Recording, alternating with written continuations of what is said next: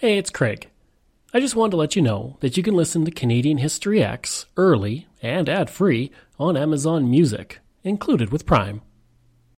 This episode is brought to you by Shopify. Forget the frustration of picking commerce platforms when you switch your business to Shopify, the global commerce platform that supercharges your selling wherever you sell. With Shopify, you'll harness the same intuitive features, trusted apps, and powerful analytics used by the world's leading brands. Sign up today for your $1 per month trial period at shopify.com/tech, all lowercase. That's shopify.com/tech. Greetings and welcome to another episode of Canadian History X. If you like, you can support the podcast for as little as $3 a month. Just go to patreon.com/CanadaEHX. You can also donate to the podcast by going to CanadaEHX.com and clicking Donate. Don't forget, I have 3 other podcasts out there, From John to Justin, which releases every single Friday, Canada's Great War, which releases every single Sunday, and Coast to Coast, which releases every single Thursday. If you like, you can email me at craig@CanadaEHX.com. You can find me on Twitter. My handle is Craig Baird, CraigBaird, and I'm on Instagram at Bairdo37. For centuries, long before Europeans ever set foot in the area that would eventually be Trochu, the Indigenous occupied the land. The bison were prominent throughout the region and were an incredibly important part of life for the Indigenous. The Indigenous that occupied the land were the Blackfoot, but as time went on, the Cree and the Métis began to push into the region as Europeans started to settle in from the east. Today, you can actually visit an important spot in the local Indigenous culture when you visit the dry island Buffalo Jump Park, located just to the east of Trochu. It was here where the local Indigenous drove bison over cliffs in huge bison drives that occurred for centuries before Europeans arrived. The Indigenous history aspect isn't the only cool part of this park either. It contains the most important Albertosaurus bone bed in the world, and it was first discovered in 1910 by Barnum Brown, and then rediscovered in 1997 by Dr. Phil Currie. Bones are still pulled out of the area dating back millions of years to when the entire area looked very different. The park also contains unique flora and fauna that are not usually found this far from the Rocky Mountains. As people settled in the area, the Indigenous would often trade with them and help the new arrivals survive in a land they were not accustomed to. Remnants of the Indigenous culture would be found for years on the homesteads of the new settlers. Arrowheads, bleached bison bones, and other items were all found throughout the region. The start of Trochu would come thanks to a man named Armand Jean-Louis Léon Trochu, who was born on Belle Island in 1857. The nephew of General Louis-Jules Trochu, who was the governor of Paris in 1870 during the Franco-Prussian War, he began work as a stockbroker in Paris, but his unique life would eventually lead him to Canada and the life as a rancher and the founder of the community that now has his name. It is believed that Trochu arrived in Calgary in 1902, and he stayed there for a time before moving to the ranch of Raymond Malherbe. Louis, the son of Raymond, began to tell stories of ranches in the area, and this intrigued Trochu, who decided to explore the region for a suitable site for a ranch of his own. Before long, he found the perfect site, and Trochu got down to work to build up his new ranch, which included hiring hands and getting lumber shipped in from Didsbury. Trochu was described as, quote, a distinguished-looking gentleman of medium height and build with a beard and neat appearance. He was a fine gentleman, a good friend, and a man with a big heart. Those who remember him say that he had no enemies, and one would never hear an unkind word from him. End quote. In 1905, Armand Trochu, Joseph de Wilder, and J.C. Eckenfelder, who had all come from France separately, came together and formed the St. Anne Ranch Trading Company. This ranch would soon become a focal point in the area for a growing French-speaking community that offered services to travelers, including a stopping house, store, blacksmith shop, and a dance hall. Before long, the ranch had 100 head of horses and 200 head of cattle. The post office would open on September 1, 1906, with the name of Trochu Valley, and with Trochu himself being the first postmaster. He would haul the mail himself through the region using a team of horses, which he did for several years. Residents would slowly begin to arrive in the area, but it was still hard times for many. The winter of 1906 was described as one of the worst in memory, with the cattle losing their hair and almost their hide from struggling through hard, deep, and crusted snow. It was the belief of the three men that the railroad would come through the area near their ranch. The CPR had come through the area with surveyors for a proposed line that would bring the railway from Acme to the Calgary and Edmonton Railway. Trochu also knew the president of the CPR, so everyone was confident that the railroad would come through the area. Surveyors were soon hired to create a town site, and even as the snow was still deep, lots were sold, and as soon as the snow melted, building began. The first structure built in the community was the police barracks, followed by a butcher shop and a Roman Catholic church. Of course, the CPR never built this proposed line, and the old town site of Trochu would never grow beyond a few buildings. On March 31, 1906, one of the worst disasters to ever hit the area occurred when a fire broke out outside the town. It began when two homesteaders named Taylor and Gibb took lumber out to their homesteads. They wanted to protect it from a prairie fire, so they burnt a fire guard around it, but this fire soon spread out of control. Several men came out to help fight the fire, and it was under control, but then it was hit by a strong wind and quickly began to move across the landscape. Right in its path was the St. Anne Ranch, and those fighting the fire were behind it, leaving the St. Anne Ranch at its mercy. Only Trochu himself was at the ranch at the time, and he had a valuable stallion in the barn and 100 horses enclosed in the pasture. A local ranch hand took the fastest horse in the region at full gallop to beat the fire and get to the St. Anne Ranch to save the horses and cattle, but the flames were traveling faster than the horse. As luck would have it, the coulee protected the ranch itself, but the horses in the pasture remained in the path of the flames. Sadly, half of the horses were killed in the fire, while coals stored in a dugout caught fire and burned for the next 2 months. Many individuals, including a local rancher named Jack Ross, lost their homesteads to the flames.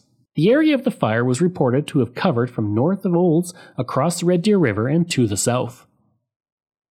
Around 1909, 8 sisters of the Catholic faith left France and arrived in the Trochu area to begin new life helping the people of the area, while also setting up a school, convent, and hospital. Their new home would become a stopping place for individuals traveling from Trochu to Olds and back. A temporary hospital was soon set up, and it would remain operating until 1911. It was busy as well, with 16 patients being admitted between August 23, 1909 and December 21, 1909. The sisters also set up a small chapel, and Holy Mass was first celebrated there on September 16, 1909. On November 21st of that year, they opened a school, and within 1 year, 25 children were attending the school. 1 year after the sisters arrived, a location for the convent hospital was chosen on top of a hill near the community. Construction soon began, even while at the same time the sisters were working day and night due to a typhoid fever epidemic that hit the area. The winter was also bitterly cold that year, but construction continued and was soon completed. There were no architects for the building, so it was designed by Mother Marie Louise Recton, based on her sketches. In 1912, the Department of Health officially recognized the hospital. The hospital, with its multiple floors and expansive design, was easily one of the most beautiful and imposing buildings in the entire area. More sisters would come across from France as well to work at the convent and hospital. The convent would sadly be torn down in 1975, but the work of the sisters over the course of those 65 years lives on, with the St. Mary's Hospital that operates to this day in Trochu. I'd like to take a break away from the episode for a second to talk about Xplornet. I spent most of my life living in rural areas in Canada, and I remember the days of dial-up internet and spotty high-speed service. For the past 3 years, I have been a customer of Xplornet, and I can honestly say that it is the best rural internet I have ever had. My job as a podcaster means I spend a lot of time researching online, interviewing people over Zoom, and uploading content. Through it all, Xplornet has provided me with excellent service. When I'm not working, I enjoy streaming content on several streaming platforms, and even doing some online gaming with a friend in Ontario. Xplornet allows me to do all of that with ease. Right now, they offer up to 50 megabits per second on their new LTE network with unlimited data. Their service has only become faster and better since I first signed on. Today and beyond, Xplornet is investing in building and upgrading the network at a rapid pace. Xplornet is rural, and that is their route, and that is their focus. For more information about rural internet options in your area, go to explorenet.com or call 1-866-285-2253. New life would come for Trochu around 1910 when the Grand Trunk Pacific Railway built its line through, and it laid down its own town site. The original town site was soon abandoned by settlers as they moved to the new town. Entire buildings were transported intact and new ones were built at the new site. And it would take some time for the first passenger service to start in the area, and that would not begin until 1913. But it didn't matter though, everyone was ready to start the move. With that move, the importance of the St. Anne's Ranch soon declined, but you can still see the St. Anne's Ranch today, and several of the original buildings still stand. On the 8-hectare site, there is a De Wilder House, the Eckenfelder House, and a barn. The ranch played such an important part in the eventual creation of Trochu and the settlement of the area that it was made a provincial historic resource in 1989. During these early years, the Trochu area attracted some very unique characters. There was a Frenchman named Napoleon Gregor who wanted to start a business in the area. He erected huge sheds outside the town for the purpose of storing hay, but his business never did well. Within 2 years, he sold the sheds and hay to Pat Burns, the man who helped start the Calgary Stampede. There was Manly Downing, who was noted for spinning a tall tale. One day, he came into town to celebrate something, but he ended up celebrating too much, and the local police confronted him. Downing jumped onto his horse to ride away, but the constable grabbed the bridle. Downing then slipped the bridle over the horse's ears and rode off as fast as he could, leaving the constable to hold the bridle in the fading distance. Downing also broke horses for the Boer War, and would become known as one of the best horsemen in the area, bringing up hundreds of horses from Montana. He even made the semi-finals of the Calgary Stampede in 1912. Soon after the new town site was built up, a coal mine was opened just to the east of Trochu in the Ghost Pine Valley. Small coal mines had actually been operating in the area since 1903, but it was in the 1910s that things really got moving. Soon enough, several coal mines sprang up in the area, often operated by the individual who owned the land. The Ghost Pine Valley coal became a lucrative business in the area, and coal from the area began to be shipped out on a regular basis to Calgary for use elsewhere in the country. The coal industry would continue to thrive, but before long it eventually started fading away, and it was gone for good with the closing of the Halbert mine in 1965, after 54 years of operation. In 1946, a man named Dr. A.J. Stewart Hay would come to Trochu, and for the next 27 years, he would serve the medical needs of the community. During his time in the area, he had a 5-acre property that had 60 species of mature trees and shrubs. It was a beautiful area, but with his sudden death in 1973, the town wondered what it was going to do. He was so well respected that even though the town had 900 people, 1,000 people attended his funeral. The town decided the best way to honor the man so many respected was to turn his land into something everyone would enjoy. Throughout the 1980s, the town developed an arboretum on the property so that many could enjoy the beautiful area he helped create. Today, the Trochu Arboretum is called an oasis on the prairie, and it now features over 1,000 varieties of trees and shrubs through the property. There are several species from well outside of North America as well, including a Manchurian elm and a Siberian larch that is quite imposing. Today, that arboretum still exists and can be visited throughout the summer.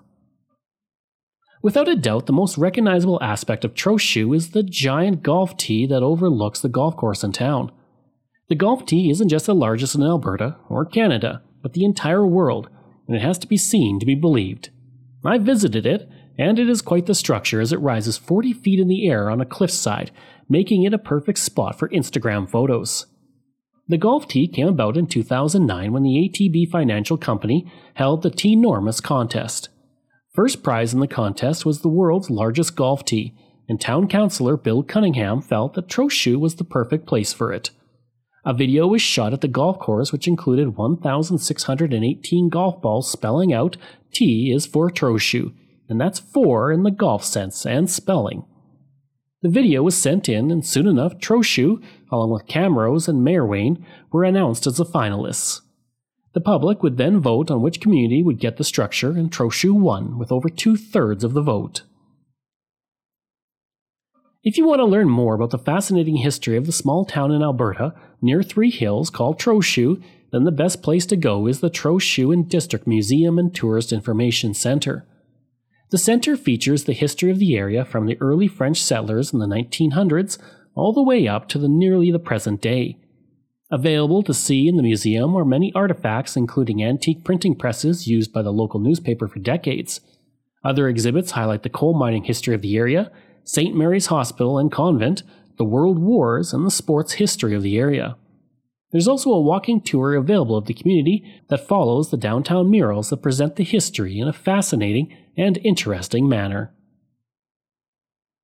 I hope you enjoyed that episode and my look at the community of Trochu. If you did, please leave a rating and review. If you like, you can email me at craig@canadaehx.com. You can find me on Twitter. My handle is Craig Baird, CraigBaird, and I'm on Instagram at Bairdo37. Again, if you like, you can support the podcast through Patreon. Just go to patreon.com/CanadaEHX. You can support the podcast for as little as $3 a month. You can also donate to the podcast by going to CanadaEHX.com and clicking Donate. And I'd like to say thank you to all of my wonderful patrons, and if I mispronounce any names, I do apologize. Matthew Gartho, Lionel Romaine, Dr. Bob Turner, one anonymous person who I really appreciate, Randy Hayden, Doug Campbell, Reg W., Deborah Carlson, Francis Helbling, Nick Zinri, Shannon Marshall, Clinton Martinez, Dimitri Chauve, Aaron O'Hara Myers, Robert Dunseith, Todd Casey, Catherine Roy, Luke S., JP Bear, Jason Hall, and Iris Gray. Thanks, and we'll see you again next time.